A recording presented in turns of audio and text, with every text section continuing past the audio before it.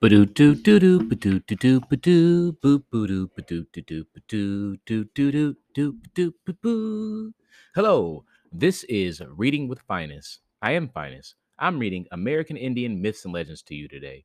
The story from that book that I'm going to read to you is Montezuma and the Great Flood. This is a Papago story. Follow me, and everything's just fine to see illustrations of mine.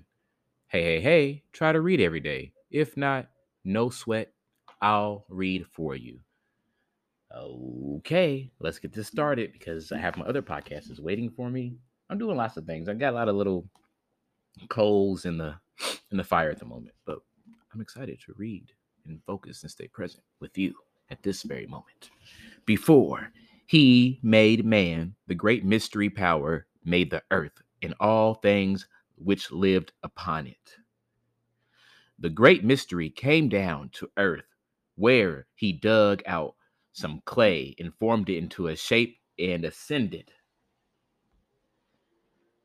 with it into the sky.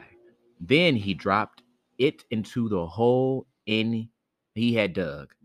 At once, out of that hole came the great Montezuma, leading behind him all the Indian tribes.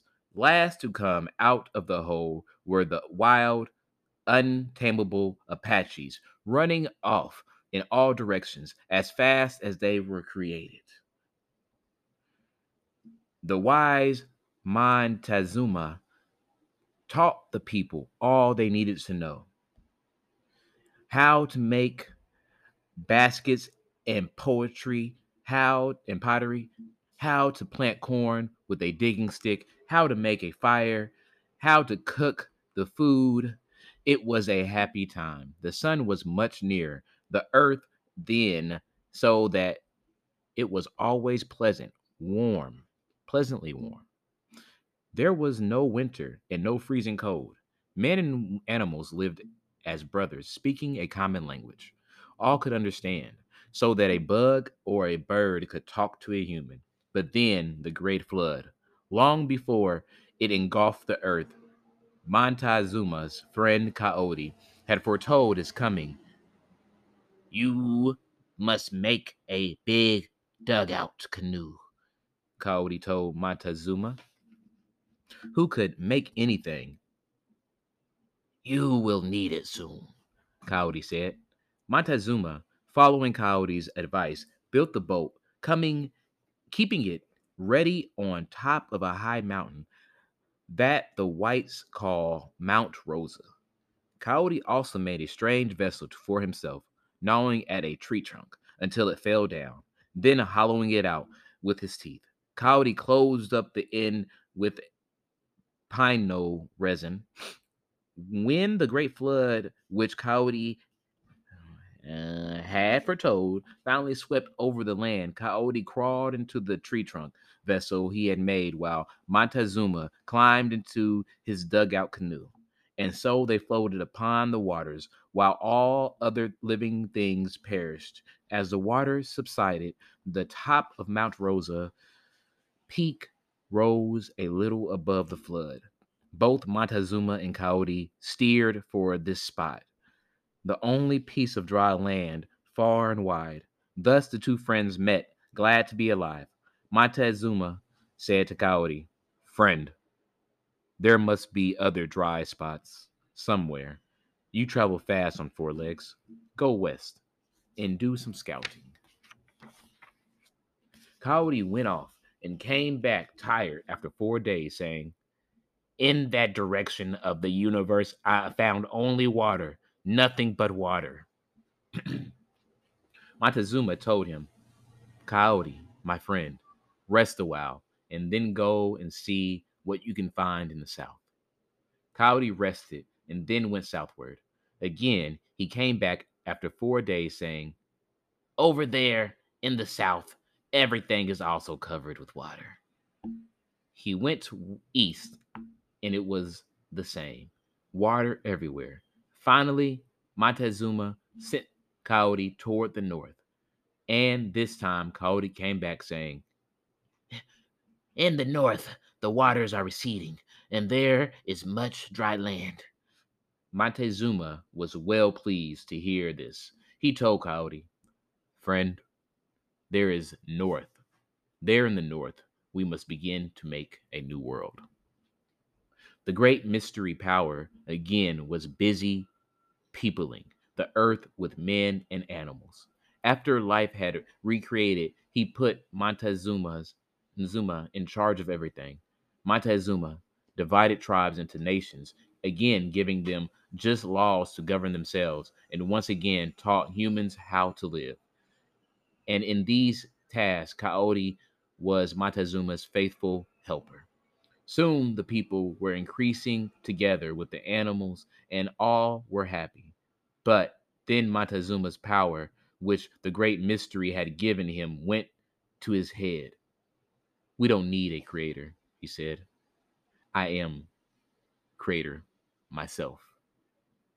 My power is equal to the great mass mystery power. I need nobody to command me. I myself am the great commander." Coyote warned him to be more humble. "You know that there is a power above us greater than yours, the power of the universe. Obey its laws." Montezuma answered, "I don't need your advice. Who are you to try to correct great Montezuma? Am I not high above you? Am I not your master? Go. I don't need you anymore." Coyote left, shaking his head, wondering. Now Montezuma called all the tribes together and said, "I am greater than anything that has ever been, greater than anything which exists now, and greater than anything that will ever be. Now you people shall build me a tall house, floor upon floor upon floor, a house rising into the sky, rising far above this earth into the heavens, where I shall rule as chief of all the universe." The great mystery power descended from the sky to reason with Montezuma, telling him to stop challenging that which cannot be challenged. But Montezuma would not listen. He said, "I am almighty. Let no power stand in my way. I am a great rebel. I shall turn this world upside down to my own liking."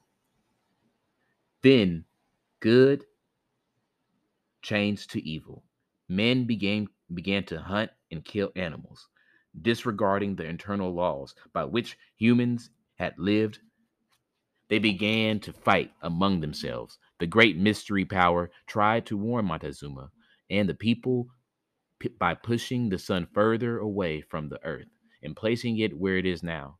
Winter snow, ice, and hail appeared, but no one heeded this warning. In the meantime, Montezuma made the people labor to put up his many storied house, whose rooms were of coral and jet, turquoise and mother of pearl. It rose higher and higher, but just as it began to soar above the clouds, far into the sky, the great mystery power made the earth tremble. Montezuma's many storied house of precious stones collapsed into a heap of rubble. When that happened, the people discovered that they could no longer understand the language of the animals.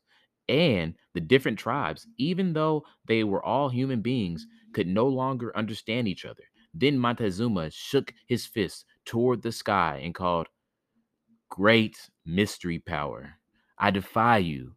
I shall fight you. I shall tell the people not to pray or make sacrifices of corn and fruit to the Creator. I, Montezuma, am taking your place." The great mystery power sighed and even wept because the one he had chosen to lead mankind had rebelled against him. Then the great mystery resolved to vanquish those who rose against him.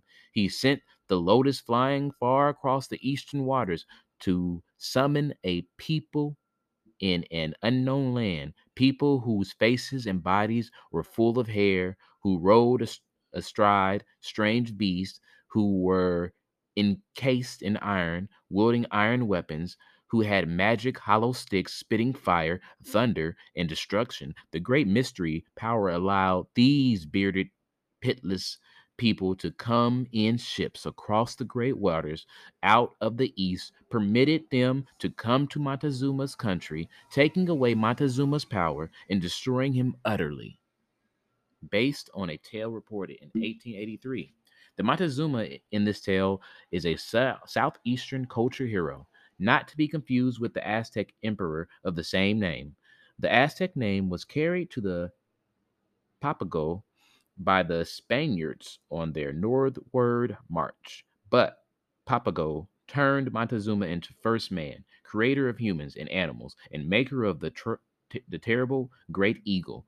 The Papago Montezuma died 4 times, but always returned to life after he had done his work of teaching the people how to live, or some say after the white man's God forced him to retire, he went to his underworld house in the south and returned to earth no more.